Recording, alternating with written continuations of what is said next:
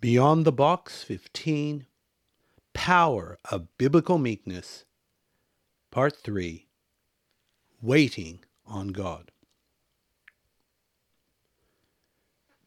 This is our final installment for the amazing and important topic of the power of biblical meekness, and basically how to inherit the earth, because it's to the meek that will happen. Remember what is written in Psalm 37, verse 11. But the meek shall inherit the earth, and shall delight themselves in the abundance of peace. And remember in that same Psalm 37, verse 34, wait on the Lord, and keep his way, and he shall exalt thee to inherit the land. When the wicked are cut off, thou shalt see it. As I've shared before, and I share again, it has been the lofty and sometimes ludicrous goal over millennia of ruling over the whole earth. Whether it's dictators of the past or globalists today, there is the idea that to have universal peace and prosperity, there has to be an economic, political, and spiritual union under one roof. These utopian notions are as old as time, but they overlook the most important thing. First of all, unless the Lord builds the house, they labor in vain who build it. That's Psalm 127, verse 1. Every attempt to conquer and rule the world has failed, and oftentimes spectacularly, because they overlook Almighty God himself. Isn't that what the Tower of Babel was about? It wasn't just they wanted a tower with a revolving restaurant on top and tourist money. They were basically fashioning their own theological ticket, and they wanted to have their world without God. They didn't get it, and they never will. Every attempt to build the perfect world without God is doomed to failure, because they overlook a second component. Not only do they overlook the God factor, but they overlook the flaw in human nature, because utopian ideas go on the assumption that people are basically good.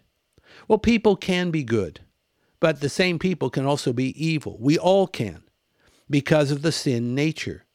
We may not intend to kill people. We may not intend to steal from them and do other heinous things.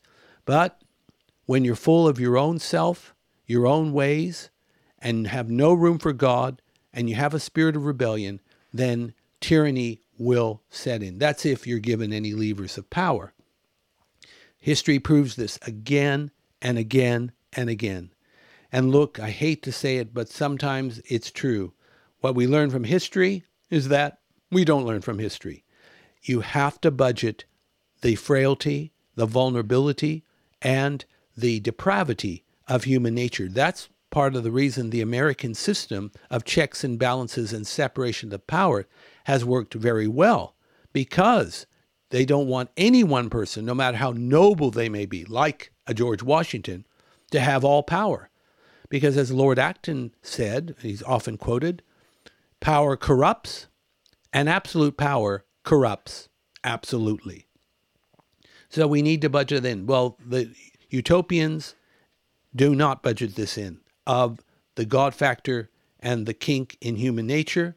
So every attempt to build their perfect world without God results in tyranny, dictatorship, warfare, and, if it were possible, worse. So logically, if we're going to have a world of peace and prosperity, we need to partner with God. The Bible tells us that God is personally coming to this earth to establish a kingdom that will never be removed. Psalm 96, verse 13 says, God is coming to judge the earth with righteousness and with truth.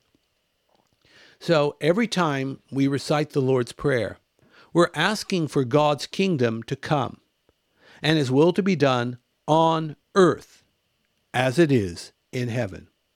Yes, the kingdom is coming to earth because the king is coming. Psalm 27, verse 14, wait on the Lord, be of good courage, and he shall strengthen thine heart. Wait, I say, on the Lord. Great advice. Well, we've looked at biblical meekness as far as defining it. We've looked at David, the king, as a template of biblical meekness, and he really was a good role model in many ways. This third, and I believe final installment, has to do with the practical side. This is something I've learned from being in Australia for years. Australians are very, very practical. Lifestyle programs and reality programs on lifestyle and how to do this and that are highly popular. Both men and women have a lot of common sense, and they know how to practically figure things out. I've learned from that, and I've learned that when it comes to God's word, it has to be made practical, or, God forbid, it will be pointless. We wouldn't want that. So, let's describe meekness once again before we go practical.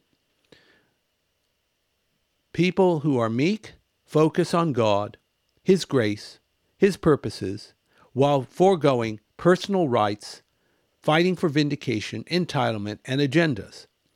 Now, the meek have strong, quiet, graceful, determined spirits, and they plow through life in order to fulfill God's will for them. They dive over distractions and overlook opposition. In this regard, they are greatly graced and empowered by God. They are too preoccupied with the kingdom of God business to be drawn by the undertow of the pettiness and the subversion of this world.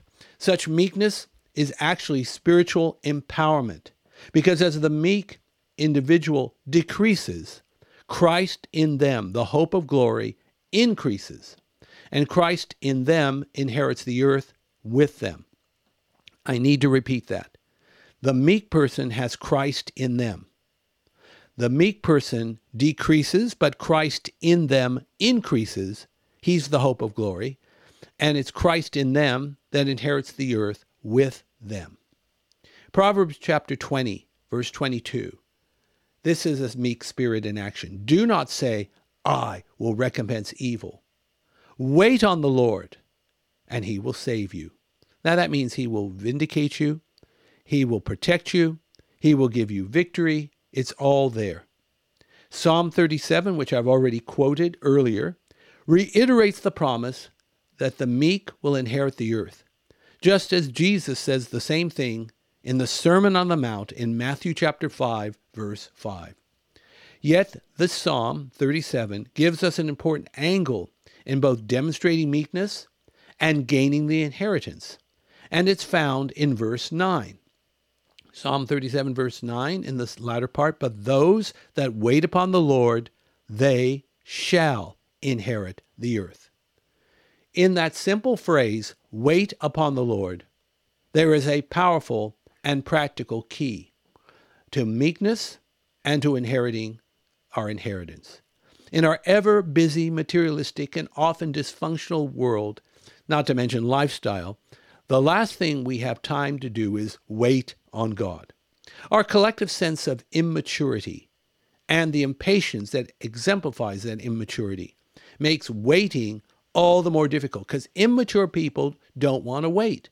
Just ask any screaming baby or child. They want what they want, and they want it now. Not everyone has grown out of that syndrome either, no matter how old they may be. So the spiritually discerning and empowered, however, they know that waiting on God is a key for breakthrough, miracles, and promotion. I've been using this phrase for years, and I believe it's true, that those who wait on God will not fail to get to the next level. May I repeat that? Those who wait on God will not fail to get to the next level. So, what does it mean to wait on God, and how do we do it? Again, let's get practical. Psalm 62, verse 5, in the Authorized Version says, my soul, wait thou only upon God, for my expectation is from Him. That's a wonderful verse. Let me repeat it. My soul, wait thou only upon God, for my expectation is from Him. Perhaps the best way to describe waiting on God is an active seeking of the Lord's face in an attitude of humility and faith. The individual acknowledges that God is the one who knows and has everything that they need. There is also a strong confidence and expectation that God will respond positively to the diligent seeker of the believer. Instead of looking to one's own resources or looking to other people to meet my needs, the meek person waits to God and God alone for the answers, the provision, the victory, and the vindication. All right, how to wait on God. That's what meek people do that inherit the earth. The how-tos of waiting on God. There is what I call the passive waiting, meaning that you've done everything that you can and now it's up to God. So you patiently, gratefully, and expectantly look to see and wait for the Almighty to work at the time and place of His choosing. Now, by the way, always intersperse this passive waiting, once you've done everything you can, with praise, worship, and thanksgiving. Always do these things. You will probably accelerate the arrival of your answer when you praise, worship, and thank God for giving you the answers you already need. Then again, there's also the active waiting on God. This is both part of your regular devotional quiet time, and I hope you do have a regular quiet time with God, don't you? And if not, don't wait for a gap of time to be given you. Blast a hole in your schedule and let it happen very quickly. Then let's also go to this. Get rid of your impulsiveness, especially the notion, if nothing is happening, I'm going to make it happen. Waiting on God helps you to discern and implement the God idea rather than defaulting to the home-cooked, man-made good idea. Only God ideas work. So there is the active waiting. This is both part of your devotional time, and this is also part of your obedience time. If you'll never be future ready, let alone inherit the earth, without some quiet time. We all need it. It's like stopping at the petrol station and filling up. How far do you think you'll get if you don't stop at the petrol station? View it in that context. So whether part of your regular devotions or a special quiet time of seeking God, here are the key ingredients to practical, activist waiting on the Lord. First of all, the Bible. You need to have a Bible nearby, whether it's the hard copy version or even one on your phone. Refer to it, quote from it, meditate on the promises that come your way, confess it, and so on. That's part of waiting on God. We wait on God with the Word of God. Second thing we do is have a time of prayer, either as a block of time or interspersed with Bible reading. There's no, shall we say, set ritual here or liturgy. You pray, refer to the Bible, sit still and read the Bible, get inspired prayer and pray some more as you feel led of the Holy Spirit. And then we have what is called praise and worship. I cannot stress enough how important it is to learn wholehearted praise and worship. You don't need a concert quality voice to praise and worship God. Better to make a joyful noise unto the Lord with all your heart and the anointing of God on your life than to exercise the concert quality voice that is just an exercise in futility. It's not the nature or quality of the voice. It's the wholeheartedness, the sincerity, the pressing into the presence of God. Remember again, praise is the language of faith.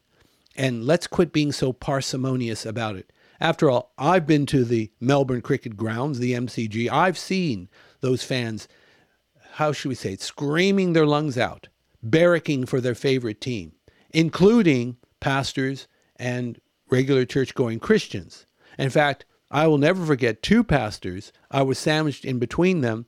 They were more radical than anybody else in my area. They literally stood on their chairs, screeching incoherently for their favorite team to win. And the interesting thing is they both barracked for a different team on that particular match.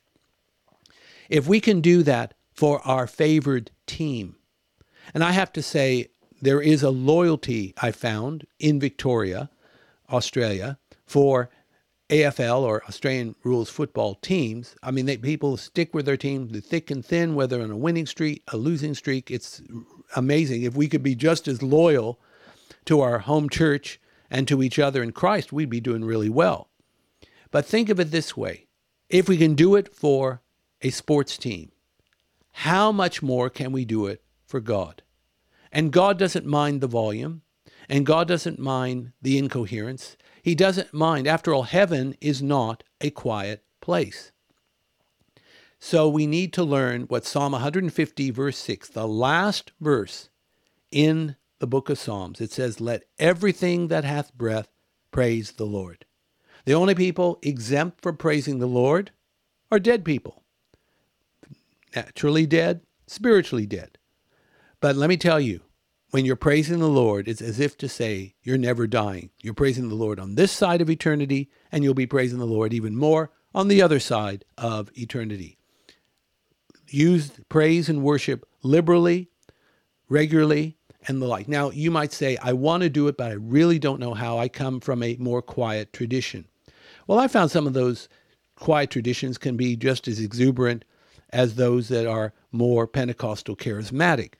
But if you need help, find a place where they do know how to praise and worship God, and stay in that environment till you catch the fire.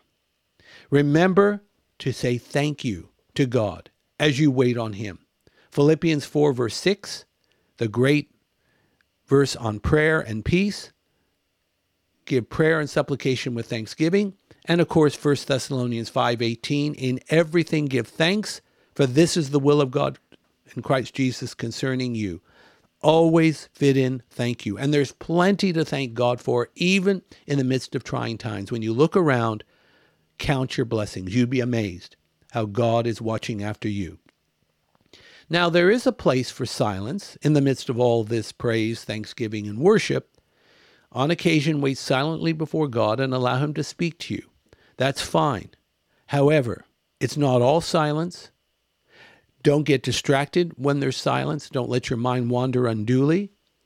And when it's time to stop being silent and to praise and to intercede and all the rest, make sure you do that too. Sometimes we can be guilty of hiding behind the silence, or basically we're half comatose pretending to be spiritual. It has its place. Now, there's another thing. It's called fasting.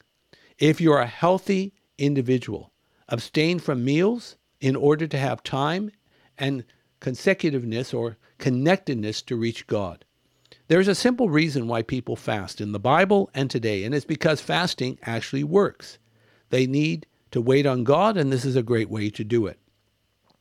So fast if you're healthy enough. And if you're not sure, go ask your physician. They ought to know. Micah chapter 7, verse 7, therefore I will look unto the Lord. I will wait for the God of my salvation. My God will hear me. Keep waiting until you've heard from God, and then get your marching orders. Following these simple steps consistently and fervently is guaranteed to change your life. Let me reiterate them. To wait on God, you need Bible, prayer, praise and worship, thanksgiving, silence, and fasting. So, do you need direction, provision, breakthrough, healing, big answers to big prayers? Do you just need answers full stop? Then look no further. Come boldly to the throne of grace. That's Hebrews 4, verse 16. Come and wait on God, for as you do, both as a regular practice and special emphasis, you will not fail to get to the next level. Now is the time. And let me close with this verse. Psalm 52, verse 9. I will praise thy name forever, because thou hast done it. And I will wait on thy name, for it is good before thy saints. Let's wait on God, friends. Let's inherit the earth.